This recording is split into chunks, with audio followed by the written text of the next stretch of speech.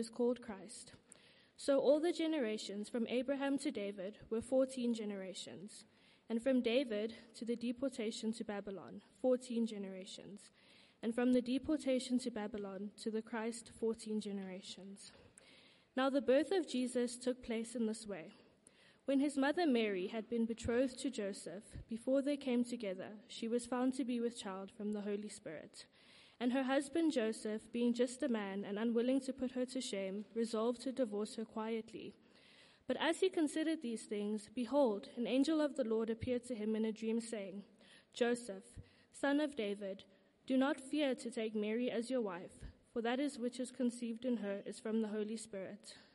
She will bear a son, and you shall call his name Jesus, for he will save his people from their sins. All this took place to fulfill what the Lord had spoken by the prophet. Behold, the virgin shall conceive and bear a son, and they shall call his name Emmanuel, which means God with us. When Joseph woke from his sleep, he did as the angel of the Lord commanded him.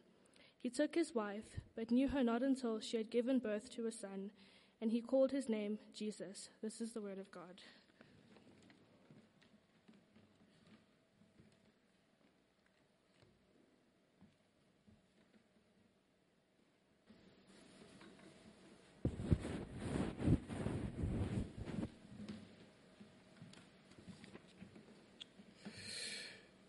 Thanks again, Haley. That's the second time Haley's read the passage. The deal was, Haley, if you will read twice, we'll spare you the names in verses 2 through 15. So everybody wins. Thanks, Haley. Merry Christmas, everybody. I don't know if you had kids in your house this morning. I'm looking for the ones who are looking slightly ropey. We had 7, so you can forgive me for looking slightly ropey. It was a beautiful chaos this morning. And it's been so wonderful to have the kids with us here. You can just feel that buzz, that energy. I don't know how much of it is sugar-induced and how much of it is holy, but who knows. The parents have been going since 4:15, and so they're only too glad to see the back of those guys for half an hour while they catch some sleep. Guys, I'll wake you up at the end. If you knew absolutely nothing about Christmas, you would still know just from the nativity scene at Spa that it's about the birth of a baby. That much you would know.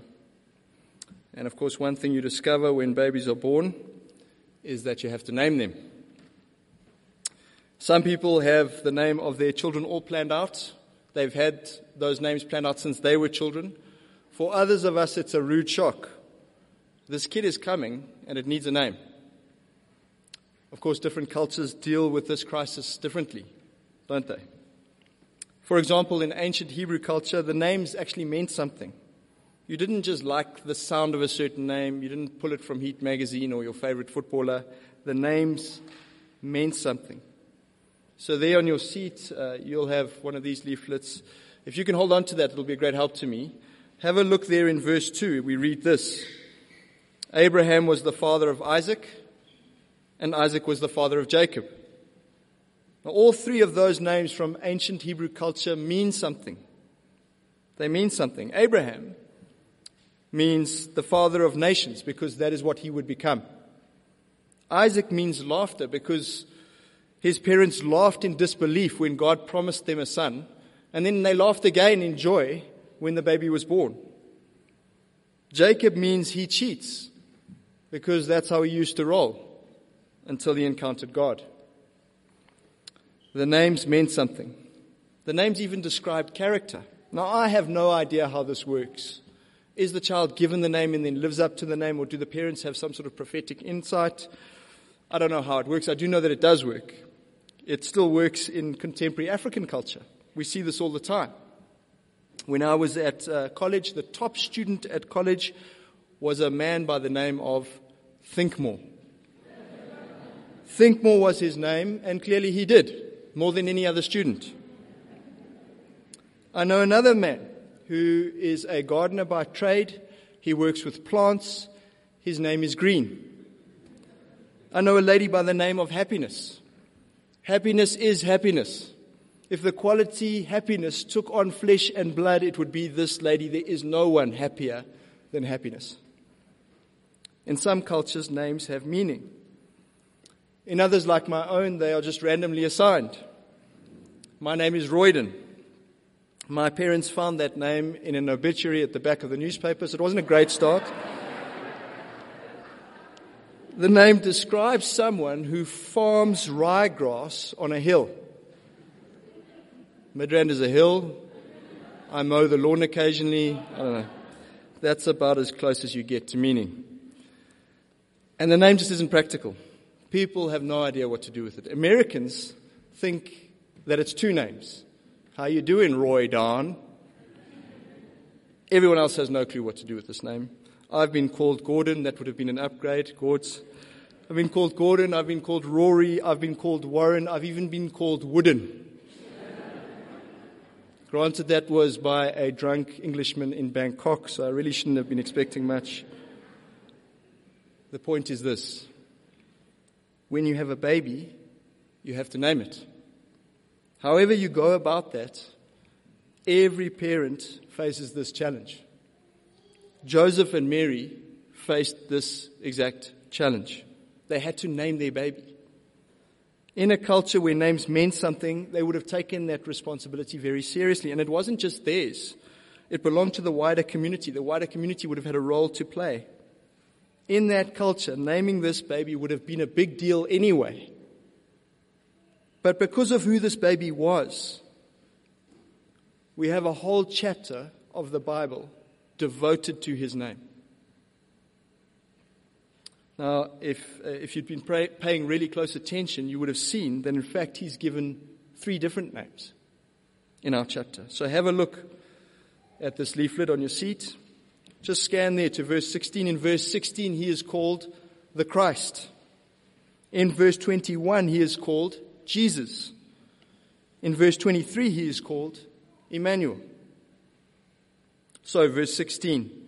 And Jacob, the father of Joseph, the husband of Mary, of whom Jesus was born, who is called Christ.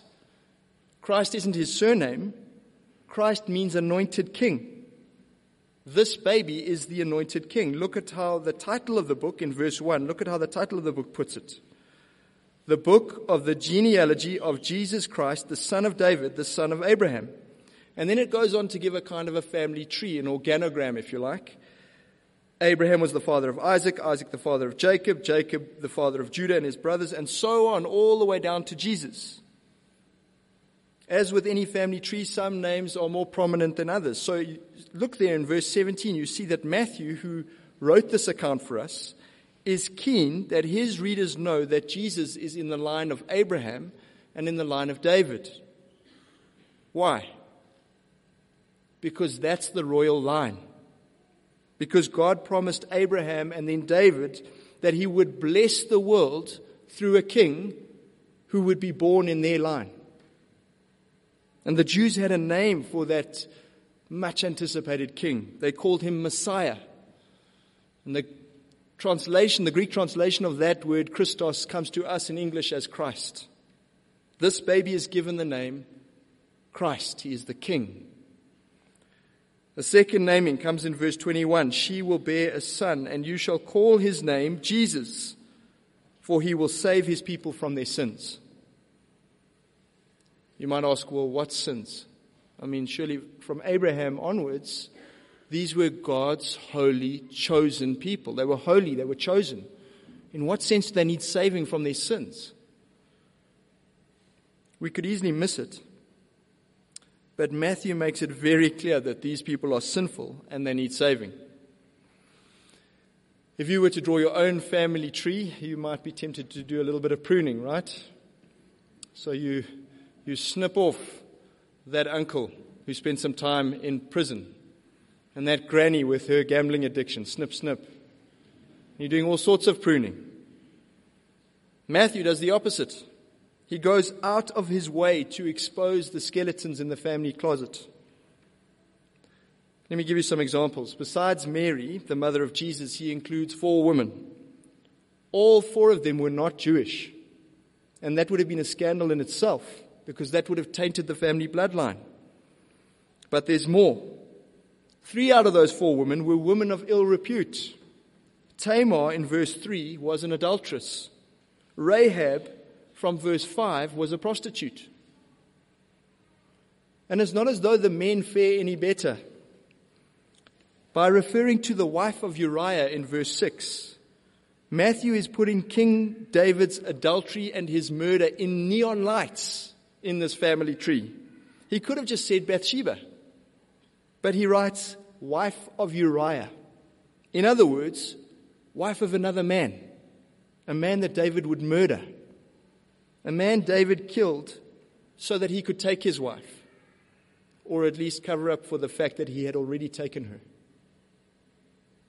King David, the great hero of this family tree, has murderer, and cheat in brackets next to his name. King Manasseh, mentioned in verse 10, was one of the most evil kings in Jewish history. He actually sacrificed his own son to a false god, to a pagan god. And yet, there he is, in verse 10, plain as the nose on your face. Verse 10 of the family tree, there he is, bold, underlined, Manasseh.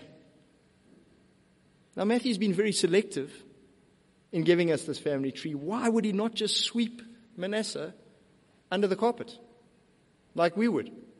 Snip, snip. Why wouldn't he do that? Because he is determined to show just how desperately this people need saving from their sins. And it's not just this people, the Jews. He also includes non-Jews like Rahab and Ruth to show that all people are sinners in need of saving. Why do sinners need saving? Well, we would need to go to the rest of the Bible for that, and the rest of the Bible would teach us that to sin is to turn away from God, to walk away, to walk out of any possible relationship, to say that I prefer to live my life on my own terms. Thank you very much. Here's the problem. To turn away from God is life-threatening, because God is the source of life. To turn away from God is to choose death. And it's obvious that those who choose death need saving, both from themselves, they're a liability to themselves, and from death itself. They need saving. This baby is given the name Jesus because he has come to do just that. He has come to save people from their sin. The third naming comes to us in verse 23, but let's just pick it up in verse 20. I'll read it for us. But as he, that's Joseph, the father of Jesus, considered these things, behold, an angel of the Lord appeared to him in a dream, saying, Joseph, son of David, do not fear to take Mary as your wife, for that which is conceived in her is from the Holy Spirit. She will bear a son, and you shall call his name Jesus, for he shall save his people from their sins. All this took place to fulfill what the Lord had spoken through the prophet. Behold, the virgin shall conceive and bear a son, and they shall call his name Emmanuel, which means God with us. The baby is called Emmanuel, God with us. Not God in the sense of having God's support, having God's backing. Not God with us in the sense of God on our side. God with us in person. God as man. God with us in that way is all the more extraordinary because he came to us as sinners. Right? The us in God with us is a race of God haters who deliberately distance themselves from God. And yet, God comes so close that he comes as one of us to choose life on our behalf by choosing life with his Father. To take the death that we have chosen on himself. He takes our death and gives us his life. That's the cross. That's Easter, the death and resurrection of Jesus. At Christmas, we remember that He is God with us. But we don't forget that He is God with us in that way. So there are 3 names, and they are full of meaning, aren't they? Christ, Jesus, Emmanuel. You say to me, yeah, look, I know, that's I've always liked the name Emmanuel, and there's a footballer called Jesus, I'm a big fan. Those are great names. There's a little more to these names than whether we like them or not. Each one of these names lays a claim on each one of us here this morning. Here are the claims. The Christ came to rule you. Jesus came to save you. God came to be with you. Firstly, the Christ came to rule you. It's very clear that in the Jewish understanding of their long-awaited king, in that understanding, he would rule the whole world. And so, if this baby was called the Christ, that's what those who named him had in mind. A king who would rule the whole world. If he came to rule the world, then he came to rule you. As someone has said, there isn't a square inch of the universe over which Christ does not proclaim mine. Let me say it the other way around. Christ proclaims mine over every square inch of the universe. And you happen to be in the universe. He came to rule you. I was listening to someone the other day just describing the evolution of his understanding of God. And he was saying, I had no problem with God as King of the universe. I had a major problem with God as King of my life. And that's the obvious objection, isn't it? Jesus is King. Well, that's wonderful. But I'm not interested. I'm quite happy running my own life. Let me ask you a personal question. How's that going for you? And how's it going for the people around you? If I was to ask your spouse or your children or your closest relative, your closest friend, are you glad that he thinks he's in charge? Or that she thinks she's in charge? What would they say? They know you best. What would they say? Most of us, if we are honest, recognize that life under my rule is not going all that well. Now, either I can recognize that I'm making a mess of it, or even if I refuse to see that, I still have a problem. Because my rule of my life keeps bumping into other people who want to rule their lives. I'm always fighting with those who get in the way of my rule. Those who have the cheek to want to make the universe conform to their rule. You see, things are not okay. And if we are honest, we have to admit that we are part of the problem.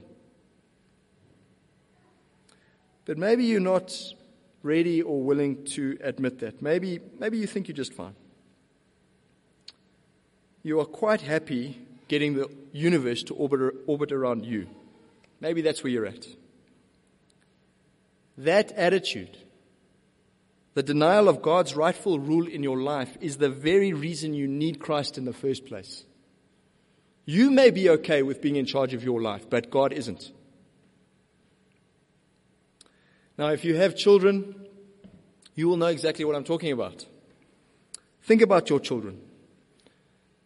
By the logic of the way we treat God, you should be happy for your children to ignore you, to do whatever they want, to run their lives their own way. Are you? Are you happy with that? I doubt it. In fact, I'm pretty sure you're not, and rightly so. For their own safety, for their own flourishing, for their own success in life, they need your parental authority. They need those boundaries. Even with all of your imperfections, your authority in their lives is a good thing. Of course, I'm not talking about abuse of that authority. as an excuse to bully them. Putting that aside, your parental authority is a good thing in the life of your child. Now, if your authority, you with all your imperfections and limits and flaws, if your authority is a good thing in the life of your child, how much more of a good thing is the authority of the perfect King in our lives? The King who has limitless power, but never abuses it. The King who only ever uses his power to love and to serve and to save. The King who would die for his people. And yet instinctively, naturally, we don't want that authority. We reject it. Just like your kid doesn't want yours. The 2-year-old temper tantrum is the classic illustration. Some of you don't need to imagine. Some of you, that was your lived experience this morning. You can raise your hand. Bless them, they're asleep. You didn't teach your kid to do that. You didn't need to. It was in them. Because it's in us. It's in us as human beings. It's how we relate to God's rule. For the 2-year-old, that ends in tears. For us, it ends in death. It's why we need saving. The Christ who came to rule you is the Jesus who came to save you. The obvious objection, and it's typical of us in the middle or upper middle classes, the obvious objection is this: what do I need saving from? I've got the job. I've got the car, the house. I've got the holiday coming up. I've got the idyllic family. I've got the turkey in the oven. And now that you mention it, Pastor, the clock's ticking. What exactly do I need this Jesus for? Well, I think COVID has helped us in this area. I think COVID has helped us to see how fragile that little suburban bubble is. Our security, our independence is a mirage. It's an illusion. And all of a sudden, the car, the job, the house, they don't mean comfort. They just mean debt.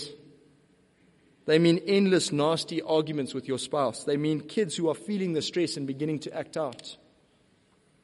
The idyllic family is coming apart at the seams, and you can't bear the thought of a holiday with one another. Merry Christmas. But maybe that's not you. Maybe you sailed through COVID like you sailed through everything in life, with perfect poise. Maybe. But there's still something that no amount of suburban success and landing on your feet will save you from. Death.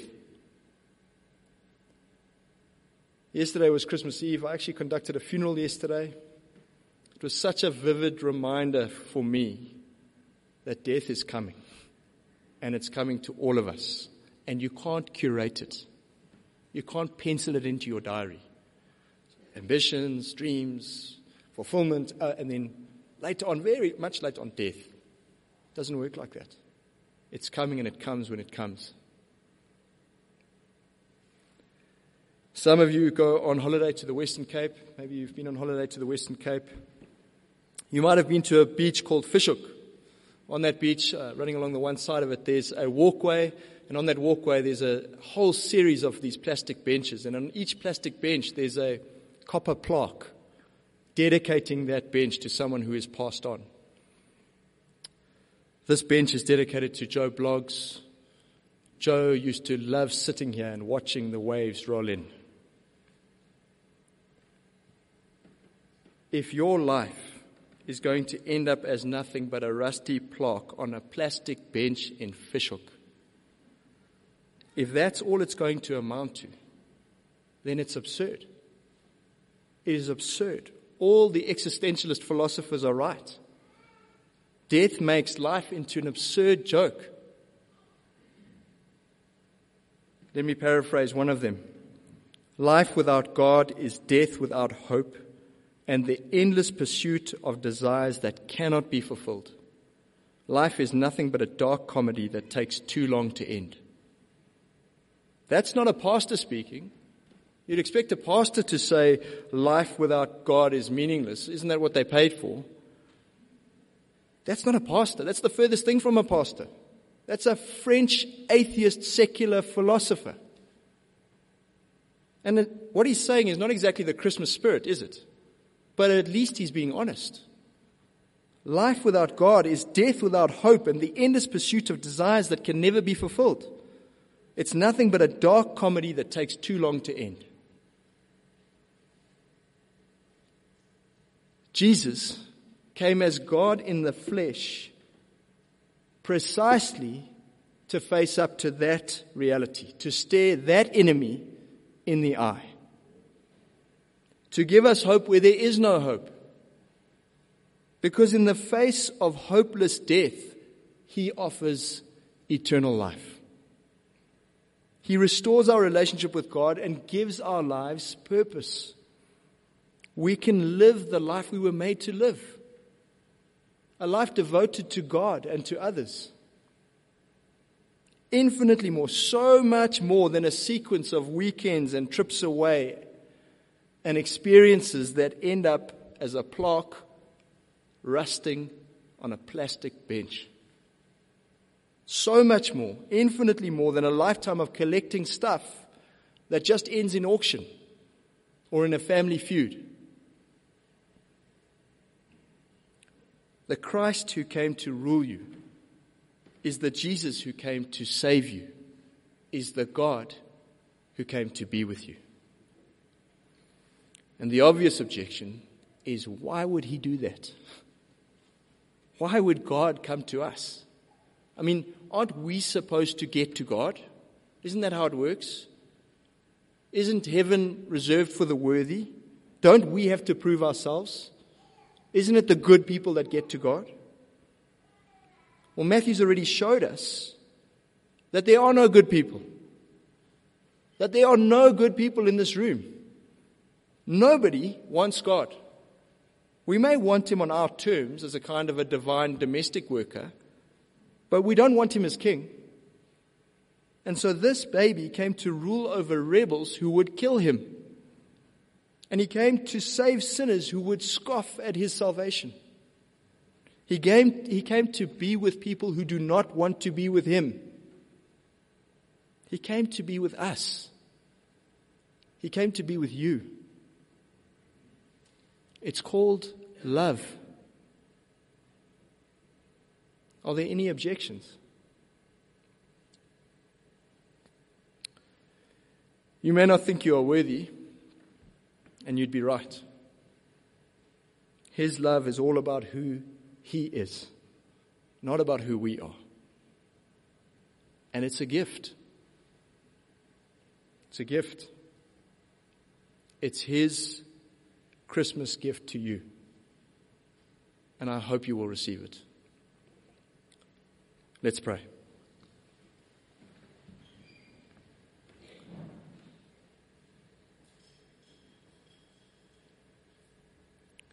Father, how can we ever begin to thank you for this baby? Thank you for Christ our King, Jesus our Savior, and Emmanuel, God with us. Father, I pray for the person here this morning who has never received the gift you are offering in your Son. Please, by your Spirit, open their hearts now so that Christmas will never be the same. In the name of Jesus Christ.